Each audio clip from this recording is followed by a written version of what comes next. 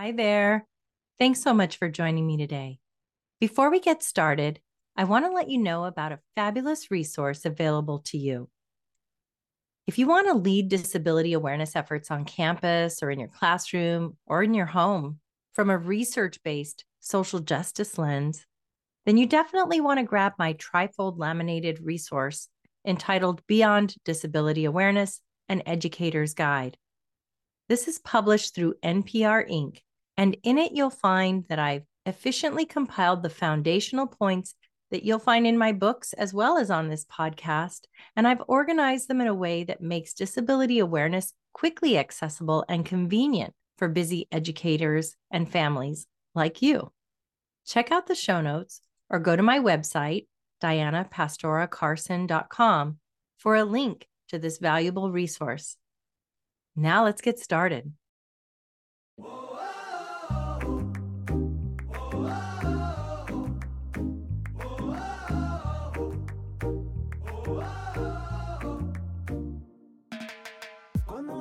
Welcome to the Beyond Awareness, Disability Awareness That Matters podcast. I'm your host, Diana Pastora Carson. Here you'll find a safe space to learn and grow with leaders in education, disability studies, disability advocacy, and diversity, equity, and inclusion conversations. Specifically, we look at how disability fits into diversity, equity, inclusion, access, and belonging, and how to frame disability awareness in the context of educating K through 12 communities. This show serves educators, parents, and community members who strive to learn and/or teach about disability in a research-based and respectful way, moving beyond simple awareness and diving into inclusive and socially responsive conversations. Now let's go beyond awareness. Hello, everyone, and welcome back to Beyond Awareness, Disability Awareness That Matters. Today, we have with us Dr. Leah Kelley, who has 20 plus years of classroom experience in K-12 schools.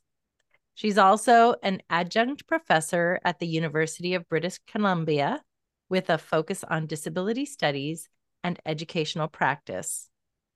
Leah is a neurodivergent activist, film producer, storyteller, and writer. Her blog is 30 Days of Autism, where she shares her experiences, insights, and poetry.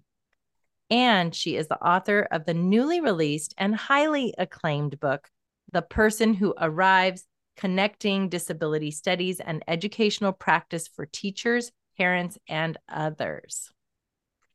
The Person Who Arrives is a weaving of stories, art, and poetry that makes space for another way of conceptualizing disability and of being present to disabled children and students in our schools and in our lives. It is an invitation to consider the ideas and concepts of disability studies and the importance of including the perspectives and lived experience of disabled people in guiding our practice as educators and parents. It's a journey that encourages the reader to explore their biases, attending to the influence of ableism, the importance of the language we use, the models and constructs we draw upon, and the ways that these inherently shape our approach, understanding, and response to disability. That was the summary from Amazon. And I'm going to also add, this book is about connecting disability studies to educational practice, which is my passion. It is for teachers and parents. And as one of your reviewers says, it's for just about anyone who cares about inclusion and social justice. Enough said. Dr. Leah Kelley, we are soul sisters, and I'm so excited to have you on the podcast today. Thank you for being here. Thanks so much for having me. I've been really looking forward to this. So I'm delighted to be here. And thank you for your honoring and very generous introduction. I'm a little bit overwhelmed. Oh, well, I'm so happy you're here. Let us begin with your why, Leah. What is your why? My friends all know that my brother Joaquin is my why, and that has extended to each student that I've ever had who didn't quite fit that pre-written narrative of what is normal and what is valuable. So, why is appreciation for the disability experience and all experiences and inclusion and belonging important to you personally? Well, that's an interesting question and a big question. I was raised up to be an activist, and my parents were activists. So I think I come with that preset understanding or just that immersion in social justice. And when I began teaching, and relationship and attunement are really important to me. So I was often, when I was like a primary teacher in a regular education classroom, I was often the placement for students from British Columbia. So inclusion is a big thing and has been, I think, since like 1987. So inclusion in general education classrooms was the thing that happened. And I loved working with those students and figuring out how to make things work and working with their families and working with them, and I love the opportunities to just create belonging and connection and community in the classroom, and the opportunity to see those children flourish. And then, well, I have two children. I have a daughter who's older, and then my son was born, and I was noticing things developmentally that just looked a little bit unusual to what I would expect, because I know a lot about early childhood development. And then he received a diagnosis. So suddenly I was on the other side of the IEP table. So I took those social justice ideas and or ways of being and that attunement and wanting belonging, and now I was on the other side going, oh. And so just as I learned more about my son's experience, I was really clear right from the beginning that the label was not a lid. It was a word that created an opening into understanding his experience and perspective.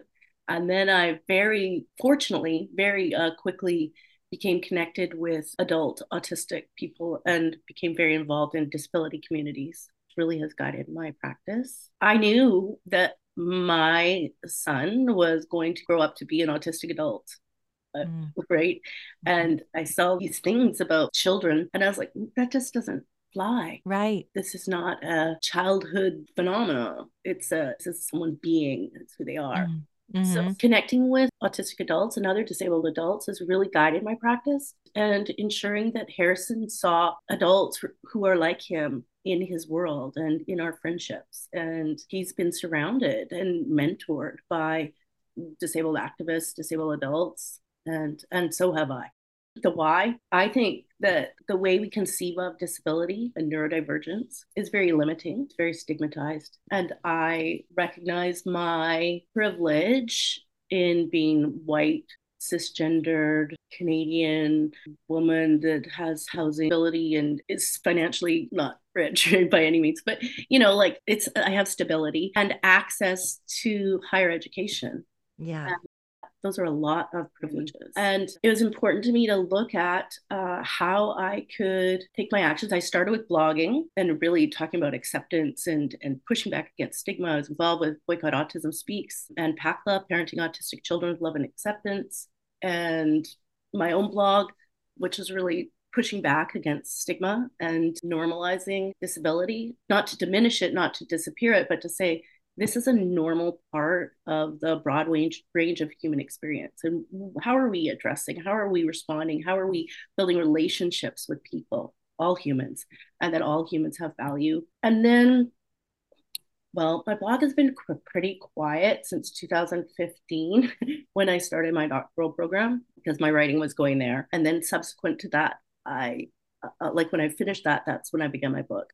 And I just really felt that I had this privileged access to higher education and the ability to focus in and work steadfastly. My brain can be all over the map, but the thing I have going for me is I'm persistent and really stubborn.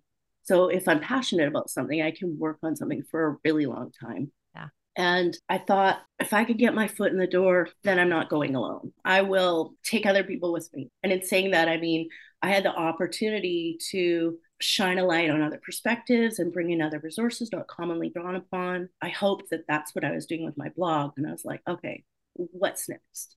Leah, the title of your book is The Person Who Arrives: Connecting Disability Studies and Educational Practice for Teachers, Parents, and Others. When you say the person who arrives, who is that you're talking about? What do you mean? Well, it could mean the person who arrives is a layered concept, I think. And in the book, you notice that there aren't actually chapters, there's arrivals, and there's not a table of contents, there's an itinerary. And the idea of multiple arrivals, that we don't really arrive. And then it also draws upon a philosopher, Hannah Arendt's notion of natality, which is like a birth, and how that ties in with arrivals. So when we meet someone, it's actually the idea that it's a birth for both of us, that we're both changed by that interaction, Mm, that new connection. mm, And so that arrival, if it's a child who arrives in your family, in your life, or in your classroom, a student who arrives, that we're both changed in that moment. And we yes. actually have the opportunity, I think, to choose how we respond in those moments. And that's very much attunement and relationship. And it speaks loudly to acceptance. And then also the idea of arriving speaks to me and my journey and my coming to understand how, in writing this book, it was really important for me to situate myself and in my identity as someone who identifies as disabled. That I wasn't coming to tell someone else's stories. I was coming to tell my own story. There's stories about me with my son, and we've shared those together. And he's, listened and heard and responded to the stories and had the opportunity to say yes or no for everything multiple times. And then I've been able to pull in stories with just such generous permission from people I know in autistic communities that have been included. So their stories are side by side. So that idea of arrivals has multiple layers. I And love that so much. It's not an arrogant statement. It's about that interaction of personal growth and learning and love between different parts of humanity. mm-hmm. I love it. And it's You about talk who about, we are in that moment when like, yeah. who am I when this child or person arrives in my life, and how does who I am affect them and they affect me, and it just Yeah. What a liberating an empowering way to perceive those interactions as an educator with so many different bright lights coming into your existence every day, from different home lives, different states of being. And oh, I love that so much. Thank you. You talk about radical acceptance in the book as well. Can you tell us more about that concept of radical acceptance? well, in my like research, I was trying to find like where does this come, because it is a term that's used in disability communities. So I was like, okay, I need to know like where. And it really comes from like CBT, I think, that idea of radical acceptance. But CBT, yeah, cognitive, cognitive behavior therapy. yeah, I think, or Okay. something along those ideas, dialectical behavior therapy or something like that. But I Mm-hmm. really was trying to find it more around disability, and Mm-hmm. so I worked to explain it. I couldn't really find a lot. I'm not the coining person of this term. Right. No, there's a book called Radical Acceptance, but I wanted to see how you're. So it's like how do you take it's that welcoming. It's like Mhm. I welcome you as you are Yes. and as already perfect in this moment, Hmm. and that acceptance that this is who you are in this moment, and now in relationship, in connection, in supporting the environment, in creating community, then we can move forward, right? Right. Because gaining skills, learning as an educator, that's we're all developing, we're all learning. So how do we support development? But I really believe it starts with that idea of radical acceptance, like, because I've heard like, not, I mean, this isn't a quote, but that attitude was, oh yeah, I love to have autistic students in my class, but could you just make them a little less autistic first? Right? Like, sure, but could you just have them not do this? Well, they come in that way. And I think very early on in my teaching, my father, who's passed away, he was an educator too, and he would say, Leah, these families are not sending you their second best kids to hold back their best kids to see first how you do with them, right? These are their best kids. Mm. These are their best children. They're Mm-hmm. sending you these kids and Mm. trusting that you will educate them and help them develop. Right? Yeah. I think that's really like these are the best. The kids in your class are the best kids, Mm-hmm. right? The kids in your school are the best kids. They're Yeah. 100%. They're They're best. perfect. They're perfect for you. Yeah. And I that really stuck with me that there's an honoring to Mhm. welcoming every kid. Yeah. Yeah. Thank you. Wow. I love how in your work you are so conscious of ensuring that everyone is at the table, Leah, that everyone's voice is heard and acknowledged, and that everyone's journey and story matters. Have you always been so intentionally inclusive, or did you have to learn this mindset? And if so, how did you learn it? Are you still on that journey? I think I'm still on that journey. Mm. Um, I think very young, because I have ADD, one of the things is I would burst into a room and start a conversation, and it honestly didn't occur to me that anyone could have been having a conversation before I entered. So, so like, and I would get in trouble a lot for interrupting, and I have to still be conscious of interrupting. So just in my personal interactions, learning to just center myself and be a little quiet and ensure other people have space is something I'm very, very deliberate about. But that's Mhm. in personal interactions. I wonder sometimes if there's internalized ableism around that, and that maybe I take it too far and don't hold enough space sometimes, and that's probably layered in with misogyny and a whole bunch of other things. But then there's another level too about space and taking space. And when I started blogging, when I started listening to people in disability communities, autistic adults, I really, really learned that sitting back and being quiet and reading and listening and learning was key. So Mm. that's another layer. And then I knew that as a parent and an educator, I had immense privilege in that the tendency was for people to listen more to what I had to say than to autistic or other neurodivergent or disabled adults. Mm. So I was positioned in a way that created an opportunity for me to shine a light on other folks' work. Right. And so to me, it's a commitment or an ethic that I can take the privilege I have and acknowledge the privilege I have and use it to highlight other perspectives. And that is one of the tenets of disability studies, is that we draw upon lived experience.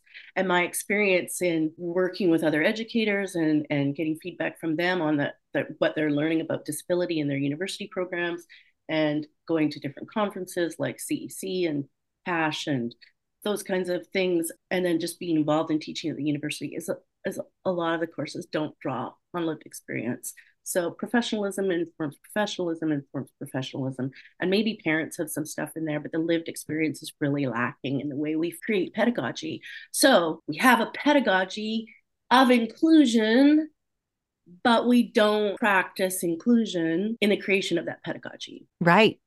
Again, Right. Yeah. like if we have a pedagogy of inclusion, Whose voices it's are not amplified and whose are left out? right. So Mhm. people think they know the answers, they know how to do this, or they're looking for the program for that, or they're doing this or doing that, but we're really not responding in relational. And I'm not saying that in a blanket statement, but I'm saying that very generalized notion of how we encounter disability is that we have the program or we have the answer. So how do we even take that lived experience and respond to the Right. experience and what we're hearing from or noticing from our students, Yeah. right? Because they're giving us feedback. Like we know if something's not working, but the tendency is to say it's not working and then locating the problem in the disabled student, that it's not working. It's not working because we haven't asked the right question, or we haven't Right. don't have the answer yet, or Right. there's an environmental thing, or there's How have we responded and how have we not responded? mm-hmm. And that other idea about where we locate the problem of disability. Like it's very much the medical model that we look at the person and we say the problem of disability is located in the person, right? You're the problem and that we're going to fix you, rather than saying the problem of disability is located in systems Hmm. and structures and our response if we're willing to look at ableism Yes. and stigma, right? I love that. Mm-hmm. But you don't limit your inclusivity to people with disabilities. In your book, you're so conscious of including everyone and intersectional identities when people's other identities intersect with disability. Can you say more about that? Like, how did you learn to ensure that you had everybody at the table? Well, disability is not a siloed experience. It's not a siloed identity. And the intersection, and as a white cis woman, I don't know how well I'm going to necessarily speak to intersectionality. I don't know if it's even my place, but I will give it a shot. And that is that if we look at LGBTQ, 2S plus people of other backgrounds, race, BIPOC people with living in poverty, geographies, how that plays out. There's so much layering at those intersections. Mm. If I understand that disability isn't like a siloed identity, then and if I have a commitment or an ethic to draw upon lived experience, I can ensure it can matter to me. It could be my ethic that I draw in experience from these other identities and make sure they're represented in this work. Yeah. Thank you so much. I really appreciate that you do that. So this podcast is focused on educators and families who want to make a difference for children with disabilities. And oftentimes they begin with what they know, which is traditional disability awareness activities. What are your thoughts about quote unquote disability awareness? Where should we be focusing in order to make the ultimate positive difference, empowering equity in the lives of kids and adults with disabilities? What mindset do we need to have? Will we achieve your why and my why by simply doing traditional disability awareness activities? I don't think so. Why not? I think we can all be aware disability exists. But until we look more deeply at what are our biases, how we conceptualize disability, how we conceive of disability, and start to take on stigma and start to take on that to be disabled isn't to be less than, and that it's not to be inspirational and it's not a thing to be overcome. Yes. It doesn't mean you don't celebrate successes, and sometimes they're tiny little successes, but they're huge, right? They're big moments for us, but that isn't in opposition to the identity of being disabled. And I think we have an opportunity as parents, as educators, and as people who identify as disabled, and as people who are allies to people who identify as disabled, to look at what are our notions around disability? And do we draw upon that in ways like they call it inspiration porn? Like Stella Young had a YouTube video. Yeah. And I have an episode with Dr. Tony Saya on the topic of inspiration porn on this podcast too. Yeah. Right. And so really the use of porn is you're objectifying somebody else's experience in a way that kind of makes you feel better about yourself or your own experience, or brings a tear to your eye or something like that. Yeah. And so I don't think that's not going to get us where we want to go, is it? We're not going to tear down systems. Right. And examine what are we doing that's perpetuating the idea that we're doing these kids a favor to include them, or that they're getting an unfair advantage in having access to technology that's going to support their learning, because not everybody else has that. I've worked with students who had access to a laptop or screen reader, and somehow they had in their own head the message that was giving them an unfair advantage. And so their ethic was they didn't want to use it, or they were embarrassed to use it, or someone had said to them somewhere along the line that it was unfair. They had an unfair advantage. And the embarrassment at identifying as disabled, and people's reluctance to even say the word disability. And I think we're at a danger right now of disappearing disability, at least in Canada, under the umbrella of diversity, right? Diversity, including all of these equity-seeking groups. But if we talk about like that big umbrella diversity, I think that's an important concept. But if we can't actually name disability in that, there's a risk of disappearing it. Of course. Yeah. Well said. Okay. Just for fun. All right. I have a few bonus questions for you. All right. Beach or mountains? Oh, I guess it depends. I like them both. I can. Okay. Okay. How about coffee or tea? Oh, again, it depends. Sometimes it's coffee, and sometimes I sound really wishy-washy. I'm usually like super okay, I know this one. Dog or cat? Dog. Okay. But again, I like cats, but my family is very allergic. So I have no. Okay. Okay. Well, you have a beautiful dog. Let's see, audiobooks or paper? I really like audiobooks, Me but I too. can't write notes in them. I know. I know. That's the one downside. Good book you've read recently. Doesn't have to be about disability studies or anything educational. Don't know if I can pull up the title, but it was a book by Ivan Coyote. And Ivan writes all these stories that are just really captivating. What is the genre? Must be biography, Okay. autobiography, or storytelling. Uh-huh. I've got gender failure, tomboy, Yeah, rebent sinner. Is tomboy. it tomboy? Thank you. Okay. All right. Next question. Favorite place to be? Probably on the beach, looking at rocks. Oh, nice. Favorite memory of your parents? Probably with my dad, the way he'd take my hand was almost uncomfortable and just say encouraging things and be really proud. And my Mm, mom going walking with her. mm, She likes to walk. lovely. If you could say one thing to students with disabilities in schools, Learn about ableism. nice. It's a word. You need to, and a idea and a concept. Yeah. Dr. Leah Kelley, where can people find you and your work? A Facebook page called 30 Days of Autism. And I have a blog called 30 Days of Autism. And my book's on Amazon. The Person Who Arrives, Connecting Disability Studies and Educational Practice for Teachers, Parents, and Others. And I'm currently on, what is it? X, formerly known as Twitter. Do you have a website? I just have my 30 Days of Autism blog. I don't have a Okay. website at this point. Okay. I'm on LinkedIn and those kinds of things. Okay. All right. Dr. Leah Kelley, thank you so much for being with me today. Thank you so much for having me. It was a treat to talk to you.